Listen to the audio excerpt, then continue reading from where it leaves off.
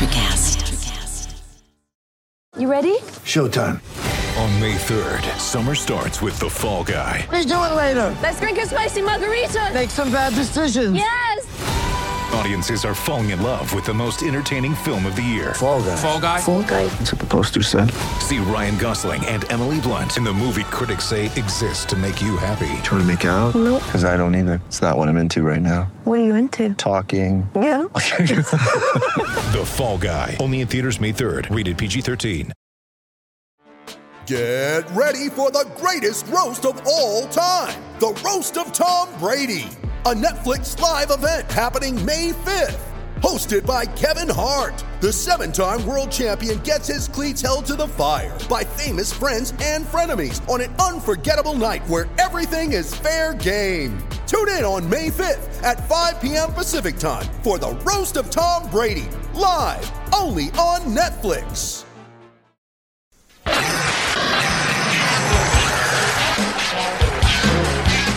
Ladies and gentlemen, boys and girls, children of all ages, you are about to listen to the most entertaining and informative wrestling podcast out there. That is not a prediction, it is a spoiler, and this is Kayfabe Critics.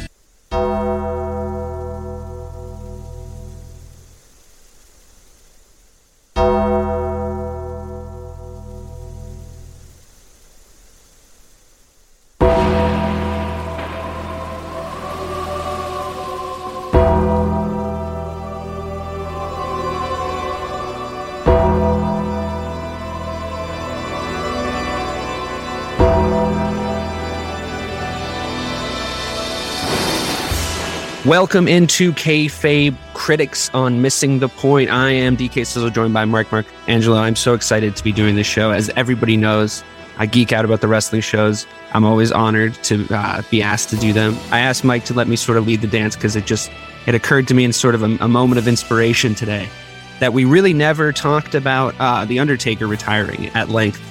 What I would consider sort of the biggest thing to happen in wrestling for many years, him finally leaving.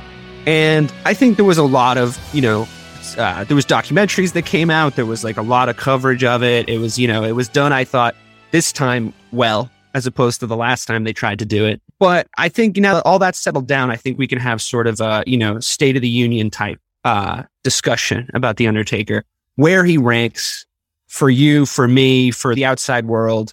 What was great about him, what maybe sort of fell short, and like, I'd love to just go through, just as a credit to him existing in wrestling, just go through some of the big matches and talk about like kind of our perspectives on it, mainly your perspectives on it, Mike, because I think his 3 biggest matches are against Shawn Michaels. So let's just get right into it. I'd like to start off right off the top.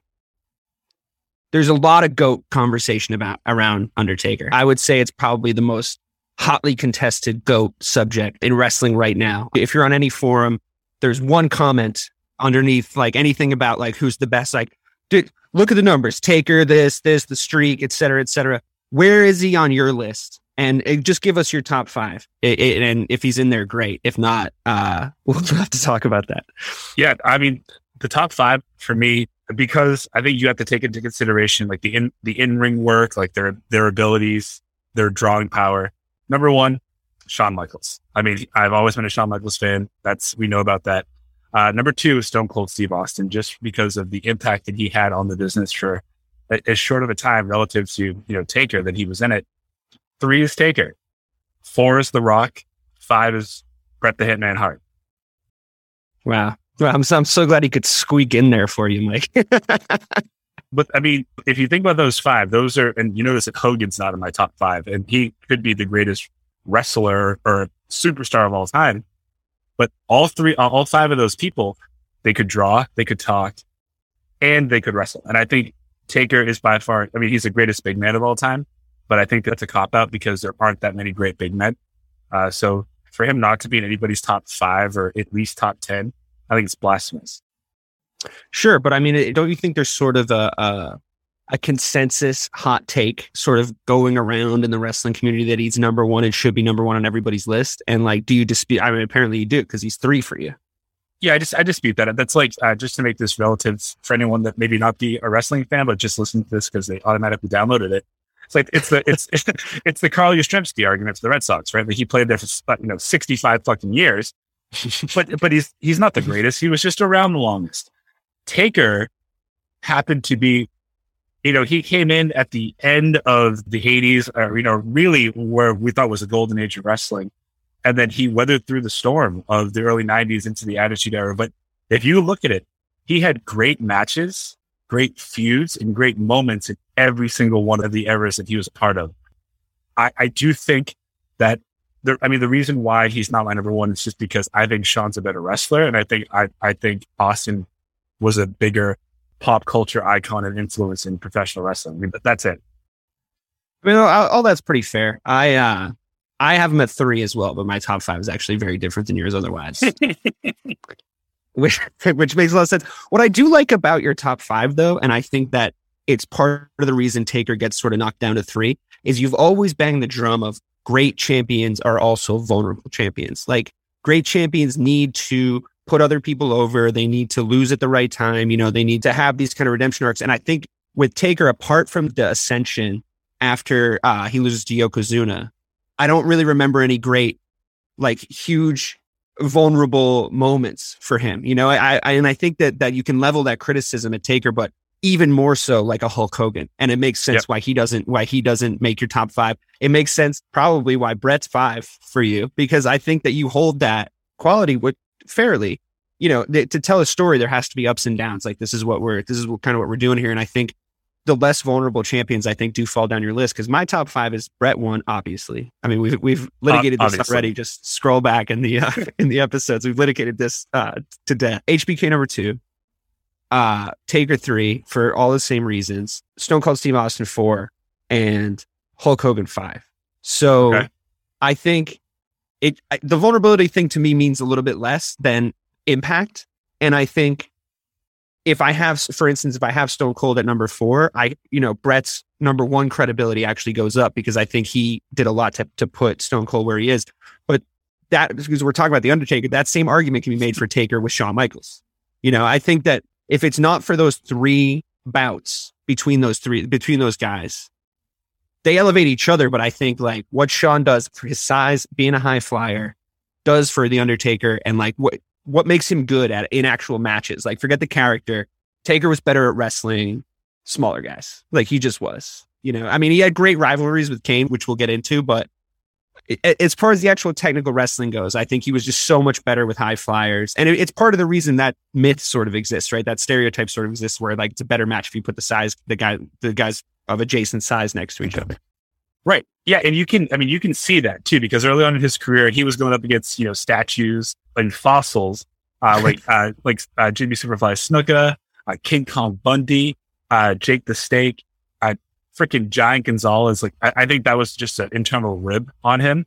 But when you saw him, I think I don't count Yokozuna as a big man only because he could just move. Now he happened to be large, but he could move. But the first big man that he fought that I believed, and it was actually an entertaining match, was, Diesel at WrestleMania 12. It's a good match. And Kevin Nash wasn't known for having good matches. So when you saw that, okay, well, he could deal with the small guys, all the big guys can. But now, to your point, you get into Diesel. Sid at 13 was okay. I probably one of Sid's best matches. But then Kane. Him and Kane had a 16-year rivalry that they could just tap into whenever they wanted. Yeah. And that's a testament to Taker, but also how good Kane also was in the ring. Yeah, I agree. I think that elevated Kane's character too, because when Taker showed up, it was you remember the announcement of SummerSlam, right? Where he comes in, or was it WrestleMania 7? Was his first match against Jimmy Duca? Taker's first match was Survivor Series 1990. Right. That's it. His first WrestleMania match was against Superfly, yeah. Right, against Superfly, right. Who couldn't fucking move at all. And that's not a great match, but what is cool about it is Taker walking in and then being like, what is this guy, 350 pounds? What is he, 6'10"? They're all guessing his weight and his height. And they're like, look at the fucking size of him. And he is picking up Jimmy Duca, He's throwing him around a good amount. There was one good moment. You did that on purpose? You did that on purpose? What? Duca? Yeah, isn't that how you say his name? Am I saying it wrong? Am I doing an email? Snuka. Oh yeah, why am I saying Duca? Dude, I've been doing this with wrestling names. I called Hacksaw Jim Duggan fucking Pins Jim Duggan for like years. I don't know why I keep fuck up wrestling names. Superfly Snuka. There's one great move where Taker ducks like a dive from him and he goes right over the ropes, but he doesn't quite make it and he like bounces on the ropes and then like falls back over. But he does the first tombstone against him, right? Yep. So like you see that move, but that's another criticism people level at Taker, that his moves didn't change enough over the course of that billion-year career, you know. So you have guys like that, and then eventually, yes, you start to get him rivalries. His first match against Kane, was that the first ever Hell in a Cell? No, it was WrestleMania 14 in Boston. I mean, they've been teasing it. That's when. So Kane showed up at Hell in a Cell in '97, right? That's right. Yeah. I think it was Bad Blood or Mind Game. It was one of those right. In Your Houses, and then Taker went through, I think, 4 or 5 months where he vowed to never lay a hand on his brother. Right? They did a really good job building that storyline, and then it ultimately, after he broke Shawn Michaels' back at Royal Rumble 1998, and they put him in the casket, they lit it on fire, and then in Boston 14, and you really didn't know what. Were you there? No. Only because I was 10. I was going to be 10 at the time. I had a suspicion that Shawn was going to lose, and I couldn't deal with being there in person for that. So, but you have that match though. You don't really know. Like, Taker can do. Kane was Isaac Yankem for his first run in WWE. There were no 5-star matches there, but that's where the storyline actually elevated the in-ring. It made you so invested in that, and they capitalized on that. And I think, there's Shawn, there's Mankind, but we're not talking about Undertaker the way that we are right now, if not for Kane. Yeah, I had that written down. I wanted to go, and I think that's a good time to transition into it. I want to talk about the people that elevated him, because I think that obviously the Kanes of the world, I think the pallbearer character, and I think the way that they weaved that into the storyline, one of the early moments of them weaving it into the storyline of the behind the scenes of the WWF at the time, where it's like, oh, there's like all this weird dark art stuff going on. And he's, and he played a great character as well, like the way they had, and the way that the whole betrayal goes down with Kane in the first place, where it's like he turns his back and he can't get the urn, and the urn, they do that great gag with the urn with all the green stuff coming out. And it's like the betrayal. And then he's pallbearer's on Kane's team for like the remainder. And it's like all this drama. It's like, it's the opera of it at its finest. And I think that elevates Undertaker's character further, because you're kind of with him through this whole like supernatural, betrayal, brothers, father, like all this kind of like high-minded operatic storyline that brings you through. And it does sort of cover up, I think, a little bit some of his technical inefficiencies early on. And I think he's a little bit like lucky to be elevated to that point. Would you agree or would you disagree? Or do you think it was maybe partners until before Kane?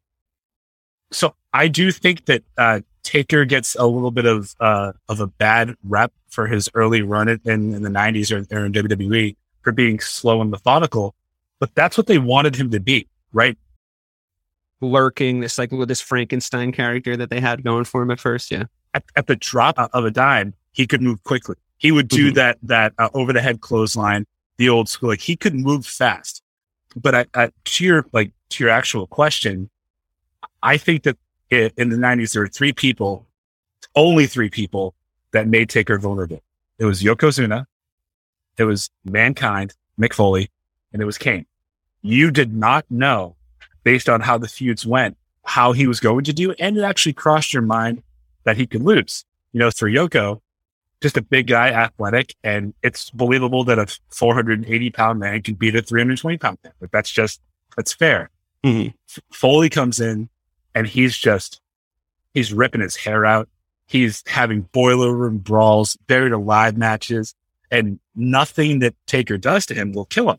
I mean, when he appeared on Raw the night after WrestleMania, and he put the mandible claw in Taker, they had like a little foam coming out of his mouth. That was pretty fucking wild. That's the first time that you'd seen Taker like that. And then for Kane, all the same things. He was the same size. And there was this great storyline where Taker did not want to hurt his brother because he already thought that he did him a disservice by leaving him in the funeral parlor that was their home and when it burned. Like, that is WWE at its best.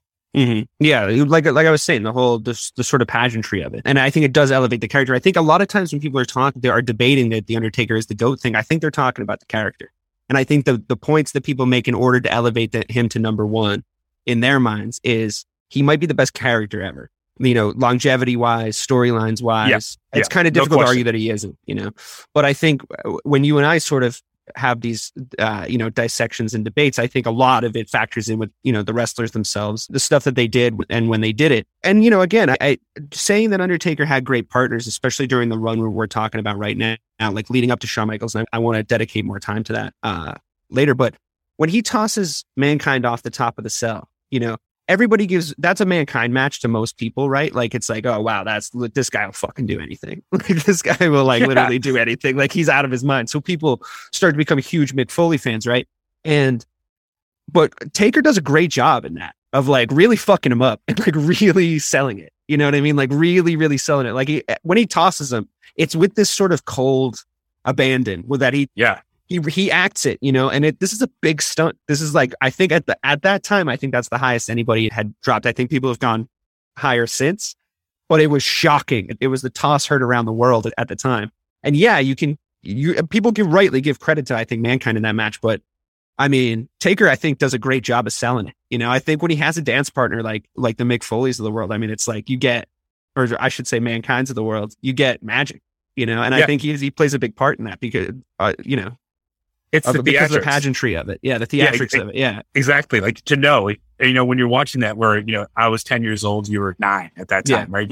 You just instantly went, I think he's dead. Yeah, right. I mean, it's with one of those moments where you're like, did this go wrong? And you can just hear JR yelling, "Oh my God, that killed him." Yeah, that man is split in half. I'm sure of it.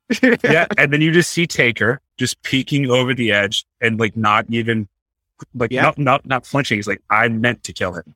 And staying in character. That now all these years later, we know that move was not cleared by anybody. Like, that was not discussed. And for him to do that and then do all the things that he did in that match. I mean, this is getting a little bit too in the weeds, but he had a broken foot in that match. Everyone always talks about the fact that Mick Foley almost died twice. Sure, and that's true. But Taker's climbing a cell with no holes in it to get up to the top, jumping from the top to the ring. The roof of the cell wasn't doing great either with those two big guys up there. Like, the roof of the cell is starting to fall apart as they're up there. And you're like, oh. So that adds some kind of tension and realism to it, because it looked to me like it really was breaking.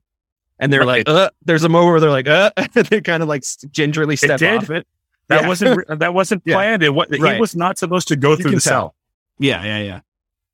But it's absolutely wild. And Mankind does get that credit, but at the same time, when you have a guy like Mankind and you're a real professional, and my guy Brett, he bangs this drum all the time. You don't hurt the other guy. Even, he's willing to do whatever.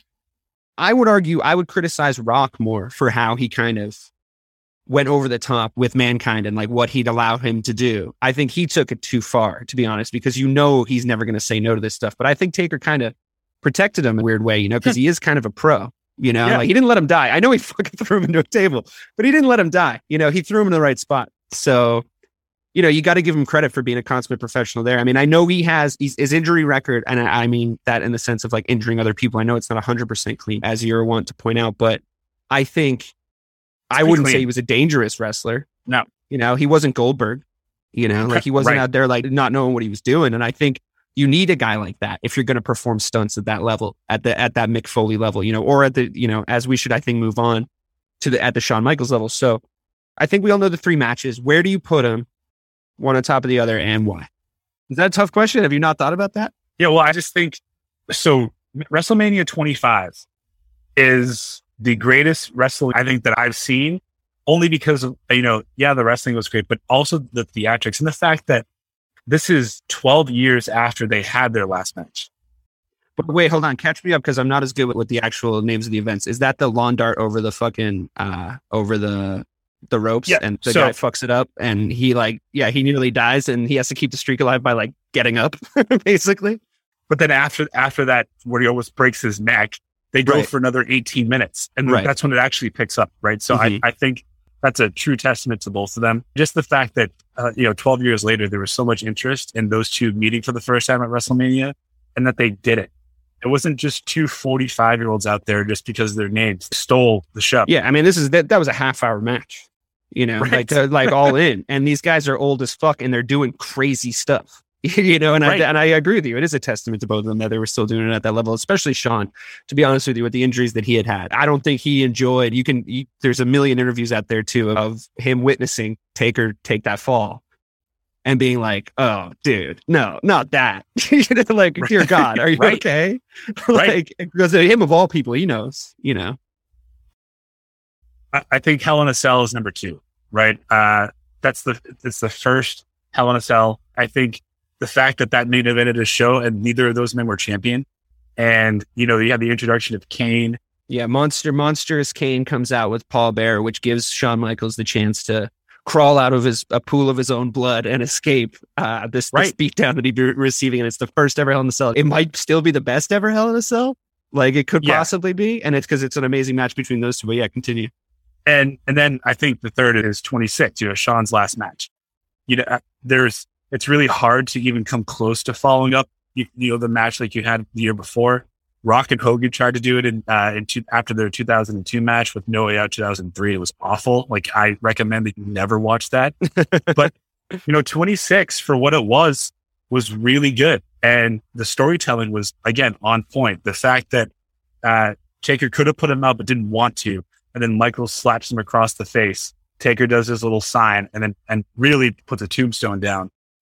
I mean, that is storytelling in the ring at its best too. Like, they knew, those two wrestlers or sports entertainment humans knew how to elicit a response from the audience by doing not a lot, like just the facial expressions. Like in WrestleMania 25, Taker does the tombstone for the first time ever, crosses the thing, does the hair flip, and Shawn kicked out. And the look on Taker's face, I mean, it told you this has never happened before. I don't know if I could beat him. Well, yeah, I mean, it was peak storytelling in the sense that they had built not only Taker's character, but also that move. They had built that move into, once this happens, it's over. And they really, really punched that home. Every single time it happens, he'd wrap the arms across the chest, like in a coffin. He'd pin him. That's it. You know, it's lights out. And they did some cool stuff with that move over the years. You know, like, don't get me wrong. Like when Kane does it to him. Yep. You know, that's a whole crazy moment where you're like, not his own move. But I agree. I think that's actually ironically, Shawn kicking out of it. I think that's the highlight for the move itself, because I think it's congruent and it's convalescent with the peak of Shawn Michaels, you know, like him at this crazy level of performance and adding to this narrative that like, he's the one man Taker can't kill, you know, like he's his enemy, because they're smart about it. They see the kind of matches they have. They see the way that they work together in the ring, which I think you're absolutely right to touch on that. How they were with each other, how they bounced off each other, I thought was great. I think Shawn did a lot to elevate Taker in those moments. And I think in the kind of the acting part of it, and I think Taker did a lot to really show off Shawn's moves.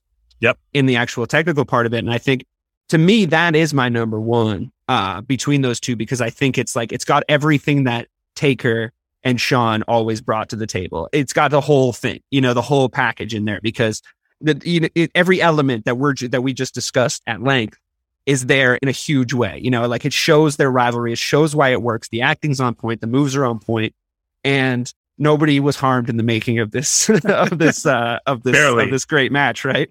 So, yeah, I really do think that they elevate each other. I think there's a reason why both of them are on both of our lists, maybe in different spots, but they both kind of have to be. And a lot of it's sort of because of each other. Let me ask you this, sort of moving on to more pressing topics as far as like his retirement goes. Do you think that his first retirement, quote unquote, in 2013 or whatever it was, do you think that his legacy might have been in better shape had he stopped wrestling around 2013, 2014?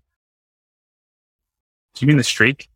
Is that what you're asking me? Well, the streak ends, right? The fact that the streak ends in, I think, 2014, right? Yeah. If he retires before that, is that better? Is that better for the legacy of that happening from WrestleMania? Say he beats CM Punk at WrestleMania 29, right? Yeah. And then he just walks away into the sunset. there's that Shane McMahon thing never happens. That weird match. The streak doesn't end. He just had a lot. I thought there was a lot of stuttering after that. Like there was a lot of kind of stop start. It just didn't feel like the same career anymore after that point. And I know he wanted that kind of perfect ending, which to me would have been Shawn coming out of retirement and giving him the retirement match that he gave Shawn, to be honest with you, which it doesn't seem like that's on the cards anymore. They tried that. Well, they're a million, right? Like it's at this point. So, but like, do you think that there was any shine taken off his career after that, after the streak ended and he couldn't quite find his like perfect retirement match in that era? So I think that when the fans talk about this, right, it's a lot of the hindsight is 2020 because in the moment, when you think about it, 23 has a great match with Batista, 24 has a great match with Edge, 25, 26 with Shawn, 27, 28 with Triple H, with that Hell in a Cell at 28 being an all-time classic. And he's 20-0 at this point. Yeah, has a great match with CM Punk. So you think, okay, this guy can still just show up once a year and he can do it. And based on the matches that he had with Brock before 30 and even after 30, my gut is if he wasn't severely concussed in that match, it would have been a great match. And it would have been something where he could have felt like he could have walked away because he then elevated a guy that maybe didn't need to be elevated. But in reality, 48-year-old Undertaker is not beating Brock Lesnar in anything. I don't care if it's rock, paper, scissors, or if it's a wrestling match. I mean, Brock Lesnar was still competing in the and competing successfully in the UFC at this point. Right. He was showing off like some true athletic, cojones in another sport. So I think it was unrealistic, but like, just stop then. Right? Just stop. You don't have to do it. Just keep the streak alive. You ever seen The Wrestler? Movie with Mickey Rourke? I mean, there's a lot of parallels there. And then sure. I think even Stone Cold says in The Last Ride, it's like riding the edge of riding the tip of a lightning bolt. And like there's something about walking up and hearing 30,000 people scream for your entrance. And I do think that Shawn's last match, and then consequently the last match that they had all three of them in the Hell in a Cell where Shawn was the referee. I think after Brock, he was chasing that. And there just weren't those guys left until he came up against AJ Styles and he was sent off the way that he should have been sent off. Mm-hmm. Yeah, I think they got it right in the end. In the very end. And I want you to talk about that too, like what your sort of impressions were of that, the kind of retirement go around. They gave him the sort of the Kobe treatment, in wrestling terms. And I think to sort of see him say, okay, like the character's laid to rest. I think I finally got that retirement that I think I deserved. It wasn't as, like you said, I mean, there really just wasn't anyone to give him that level of send off that he gave Shawn, right? Like there just wasn't anyone to do that for him, which, I mean, that's more, I think, of a credit to how good that match was, how good those two guys were together, like we discussed. Right. But he went out finally sort of the way he wanted. The character's laid to rest. He's talking sort of like as himself to all these people that sort of made his career what it was. There's a little bit of revisionist history in it, as there is when like sort of, whenever you get this kind of lap of honor, I think that sort of happens. So what was your impression of like that, the kind of ceremony and like how it all came to an end? Like, did you like it? Were you satisfied with it? Because it doesn't seem like you thought it went on for too long. I thought maybe it went on for a little bit too long, but. Oh, you mean his TED Talk? No, I mean his career. I mean, quite frankly, I think that there was like, we're talking about the stops. Yeah, I do want to hear about that, but we're talking about the stop-start nature from 2013, 2014 onward. When he gets the AJ Styles match, I do agree with you that is the best match he's had in years, and the only one that would have probably made sense for him to be his retirement match, like the way he wanted to go out. But before that, there was just, there's a lot of stuff, stop-start. What do you think in the end? Were you satisfied? Were you left with like feeling like you wanted more, like you wanted less? And then, like I'd love to know what your feelings were about the sort of long one-on-one interviews that he was conducting with all the people sitting in the stands as he went around. So this is kind of like a double-edged answer. I'm glad that he got the ending that he deserved. I don't think it hurts him because of how much equity he built up with everyone, with that character. I am sad that it took so long, right? I mean, you think about 2014, he's gone, all of it. He comes back. Credit to Bray Wyatt for promoting a WrestleMania match without Taker ever showing up on a Raw beforehand. That match wasn't good. It was fine. It wasn't awful. Can't go out like that though. Yeah, Shane match can't go out that way. Roman Reigns, yeah. No. I mean, you need to know, and that's when it looks like the most like the wrestler to me is like he looked like he says it in the documentary. He looked like Fat Elvis. Like he was out there. He couldn't do any of the things that he needed to do. But then you see him a year later against Cena. Yeah. Had they given that 15, 20 minutes, I think you would have hung it up there, and he should have, because he looked great. He looked excellent in that match. And then you have some other examples where they did bring up they did bring back Shawn for DX versus the Brothers of Destruction. Yeah, they probably should have told him before he shaved his head. But Kane gets hurt in that match. Triple H tears his tricep, and then you get a guy with Shawn who's been in the ring in 8 years against a beaten down, broken Taker. Like, what can you do? Right. You can't get back. You can't get back to that level. He can't pay him back at that point. No. It's not physically possible for anybody. I mean, if you watch that match, and I say if you watch it, because if you really are having a really good day and want to bring it down, watch it, because you see Shawn. He's the only one in there trying. I mean, he had been in the ring for 8 years, and he does a moonsault off the top rope to the outside, and he only had one. He only had one speed. I think that I think a lot of what I like about Shawn Michaels is like he only knew one way to do it. And I think that it's why he probably has a really tough time getting from his bed to his shower in the morning, but it's also why he had probably the longest prime of anybody. He kept his prime alive after all the next stuff by having classic matches after that. So I think that there's going to be some contrast if you have a bunch of like old dudes in there. But you're right. He did go and do the work, and he did come back, and I think he had a great match against Cena. To your point, I think if they had to let it go a certain amount of time, I think it would have been a little bit more appropriate. But what about the AJ Styles match? Like, how do you feel about that? Do you think Cena would have been a better way for him to go out, or do you think that was just scripted the right way? I think that Undertaker was saved, and I don't mean to cause controversy here, but I think the fact that that the pandemic had just started and fans were not available, I think that played to a lot of Taker's strengths at that time, because he could still do all of the brawling. He's a great trash talker, as you can see that match. But he didn't have to go out there in front of 80,000 people and potentially put on a 20-minute like shitty match. They filmed it, and I think in that match, it told the story of the Dead Man, the American Badass, Big Evil. And you had a guy like AJ who was willing to do what Shawn did in 98 and 97, just throw himself around and make Taker look good.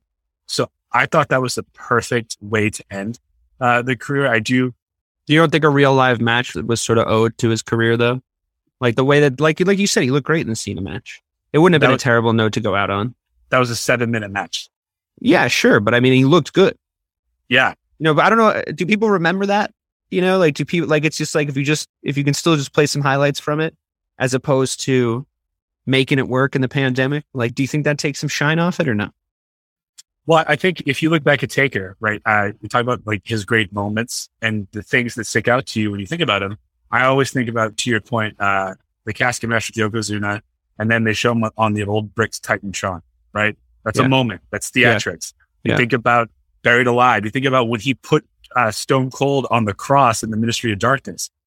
So all of those effects, I think, have always been a part of his career. And to be able to look tough, look like a badass, and still have all of those things in a really unique way. I mean, because there was another cinematic match on that card, the Bray Wyatt's Funhouse, which with Cena, which was entertaining, but in all the wrong ways.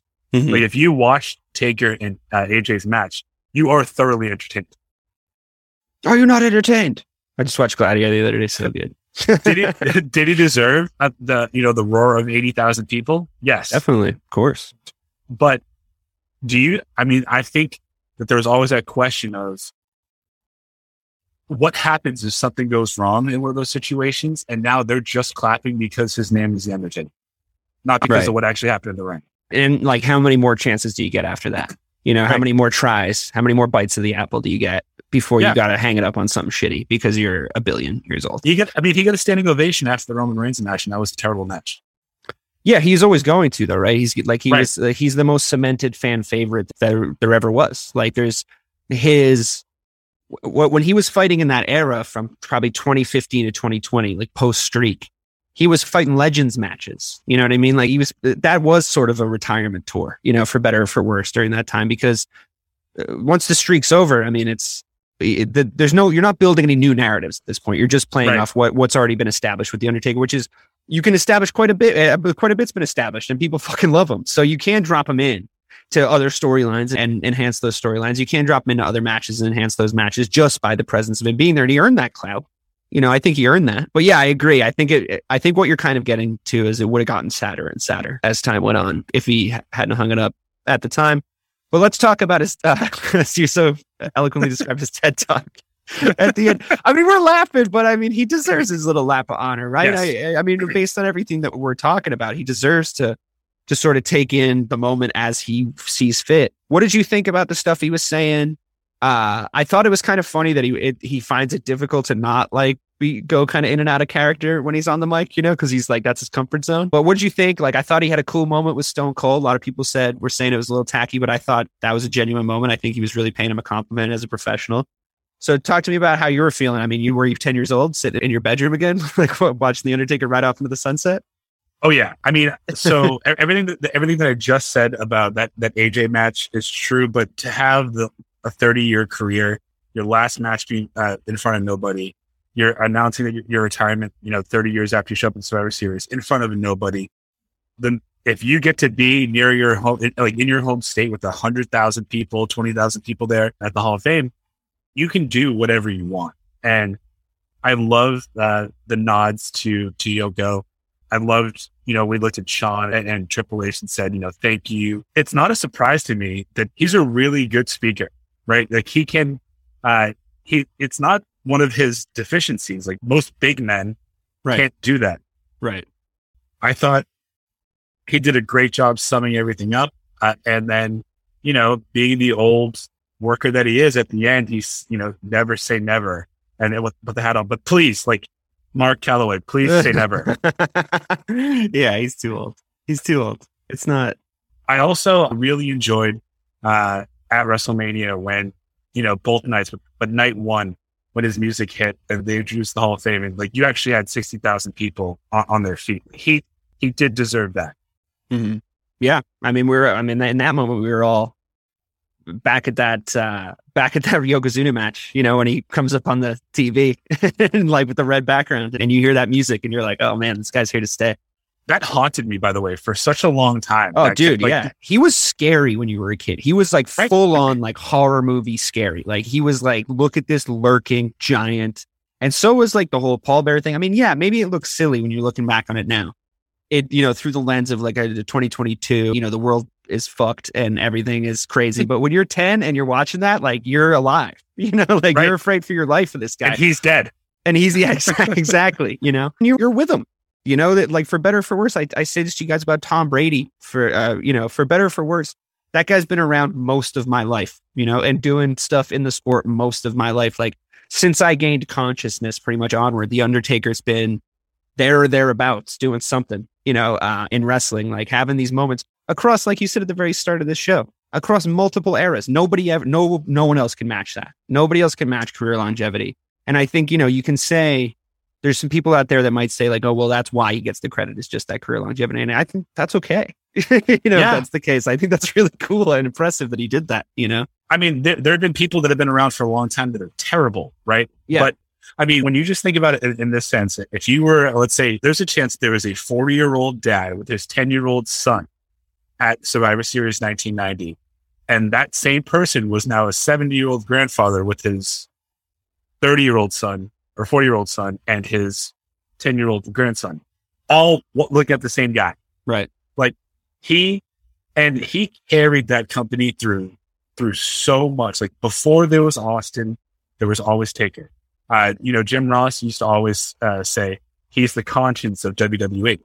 And he was the reason why people like the back didn't fall apart. And he had shitty storyline after shitty storyline, but he never wavered. And he also, I know that we'll wrap up soon, I'm sure, but I can go on for hours about this. Well, I mean, this is actually what I wanted to talk to you about. So I'm curious to hear what you have to say. That was going to be the thing I wanted to sort of end on, is the idea of a World Wrestling Organization without The Undertaker, the idea of who he was in the locker room, who he was in the back room, and the sort of amount of times he kept what could very easily have fallen apart completely at the seams. He seems to keep it together from all the stories that you hear about what he was like as the back room, the locker room leader. And what does it look like going forward in an era without him? Because we haven't had to imagine it for so long. So yeah, this is all what I want to hear. I want to hear what you have to say about this. Yeah. So I think, when he comes into WWE, the locker room leaders at the time were Hogan, Andre, Savage, and they all age out.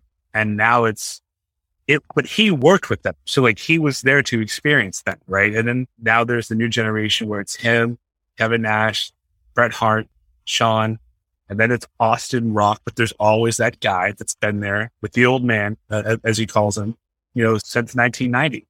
And, whether it was having to face an imposter Undertaker at SummerSlam, and the guy, at that point wasn't a great worker. I'm talking about the imposter.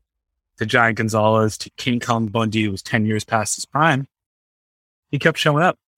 And then when you go into 2002, and he's been, the American Badass for 2 years at that point, which, by the way, that just shows you how much he cared about the business and how much he respected the fans, because, Hogan did the same thing for 20 years and only changed because he smelled money. It didn't really work either with the Hollywood Hulk Hogan stuff. That didn't even really work. But it caused a pretty big thing, right? Like that, sure. The NWO, but I would say Taker wasn't asked to change his character, but knew that it needed to, or he was just going to get lost in the shuffle. He did it, and then he went back to it in 2004. But you think about the fact that you have a guy that worked with Hogan, was around Andre, worked with Warrior, Savage, that's now working with Cena, Orton, Roman. So I think it's scary to think that he's no longer in the locker room, but in reality, he hasn't been a locker room leader since 2013. He hasn't been traveling with them. Now, when he shows up, he'll still command the same respect. But I think, maybe I'm giving him too much credit for being selfless.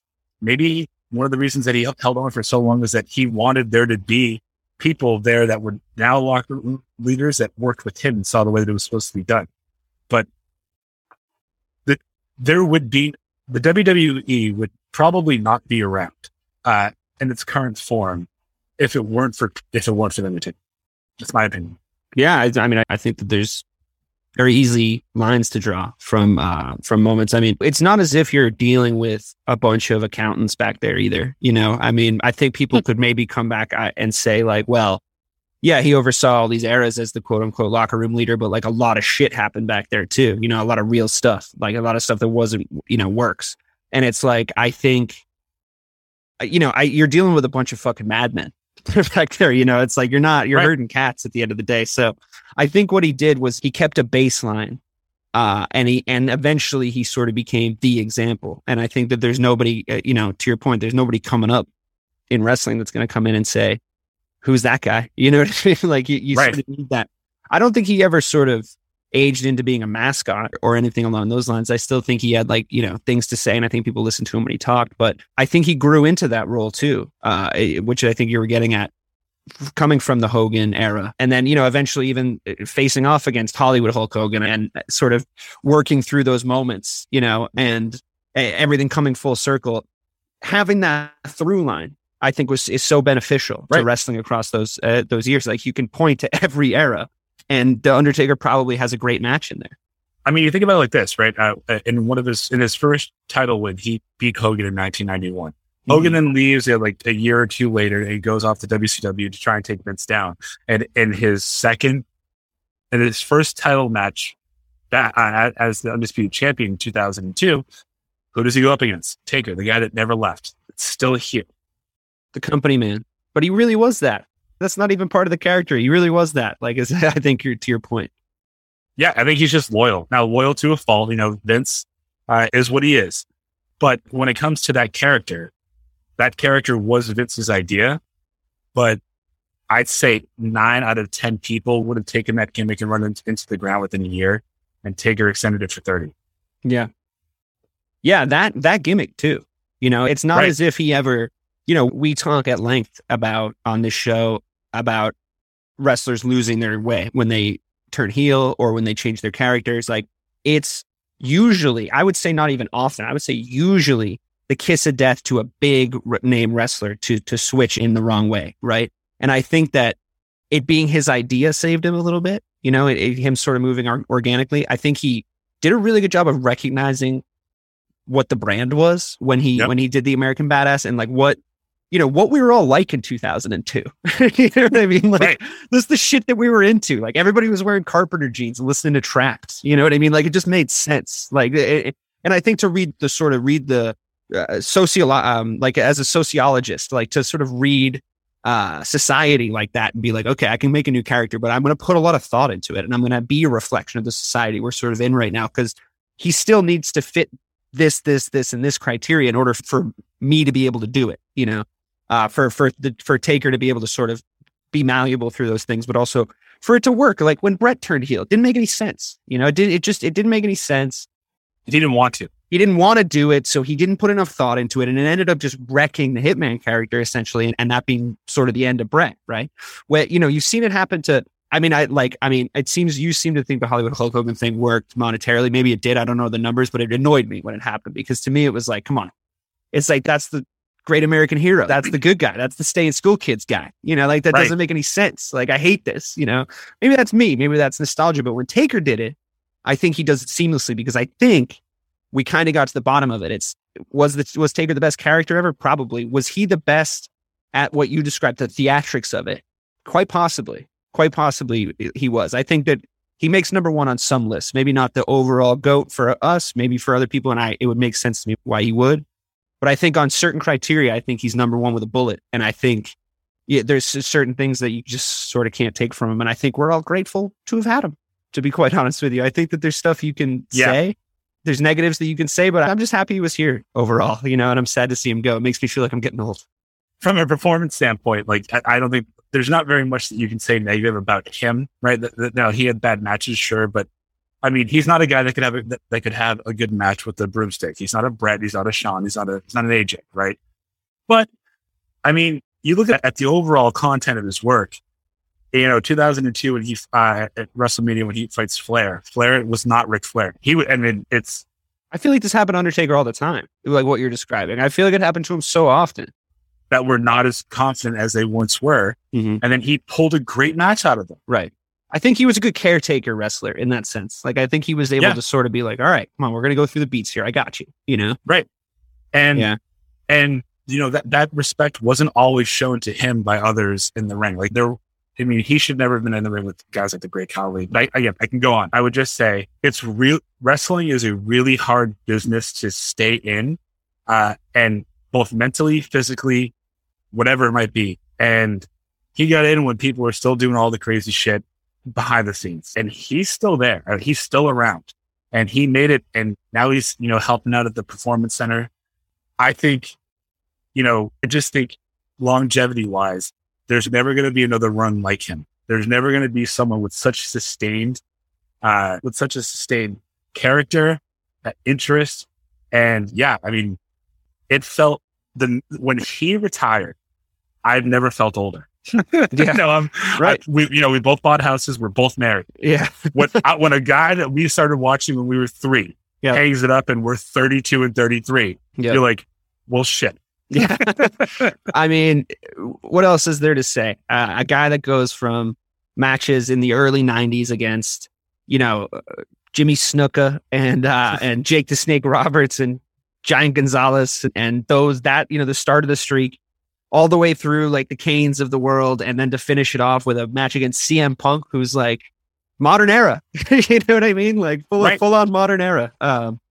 Still. And I think for that to be the streak, that by itself was a Hall of Fame career, and he did stuff before that and after that. So I credit to The Undertaker. We're sorry to see you go. I enjoyed your TED Talk. Taught me a lot. I think you taught us all a lot. I think you taught us all a lot about how to act in business, because if you take the Taker approach, you might have a long and illustrious career. So He's terrible in business. Is he really? I didn't know that. Yeah, Did he invest poorly or something? Yeah. He started like real estate places. They didn't really work out. Oh But my Undertaker, God. the character. Oh my God! I- like Trump steaks. This Yeah, is just not.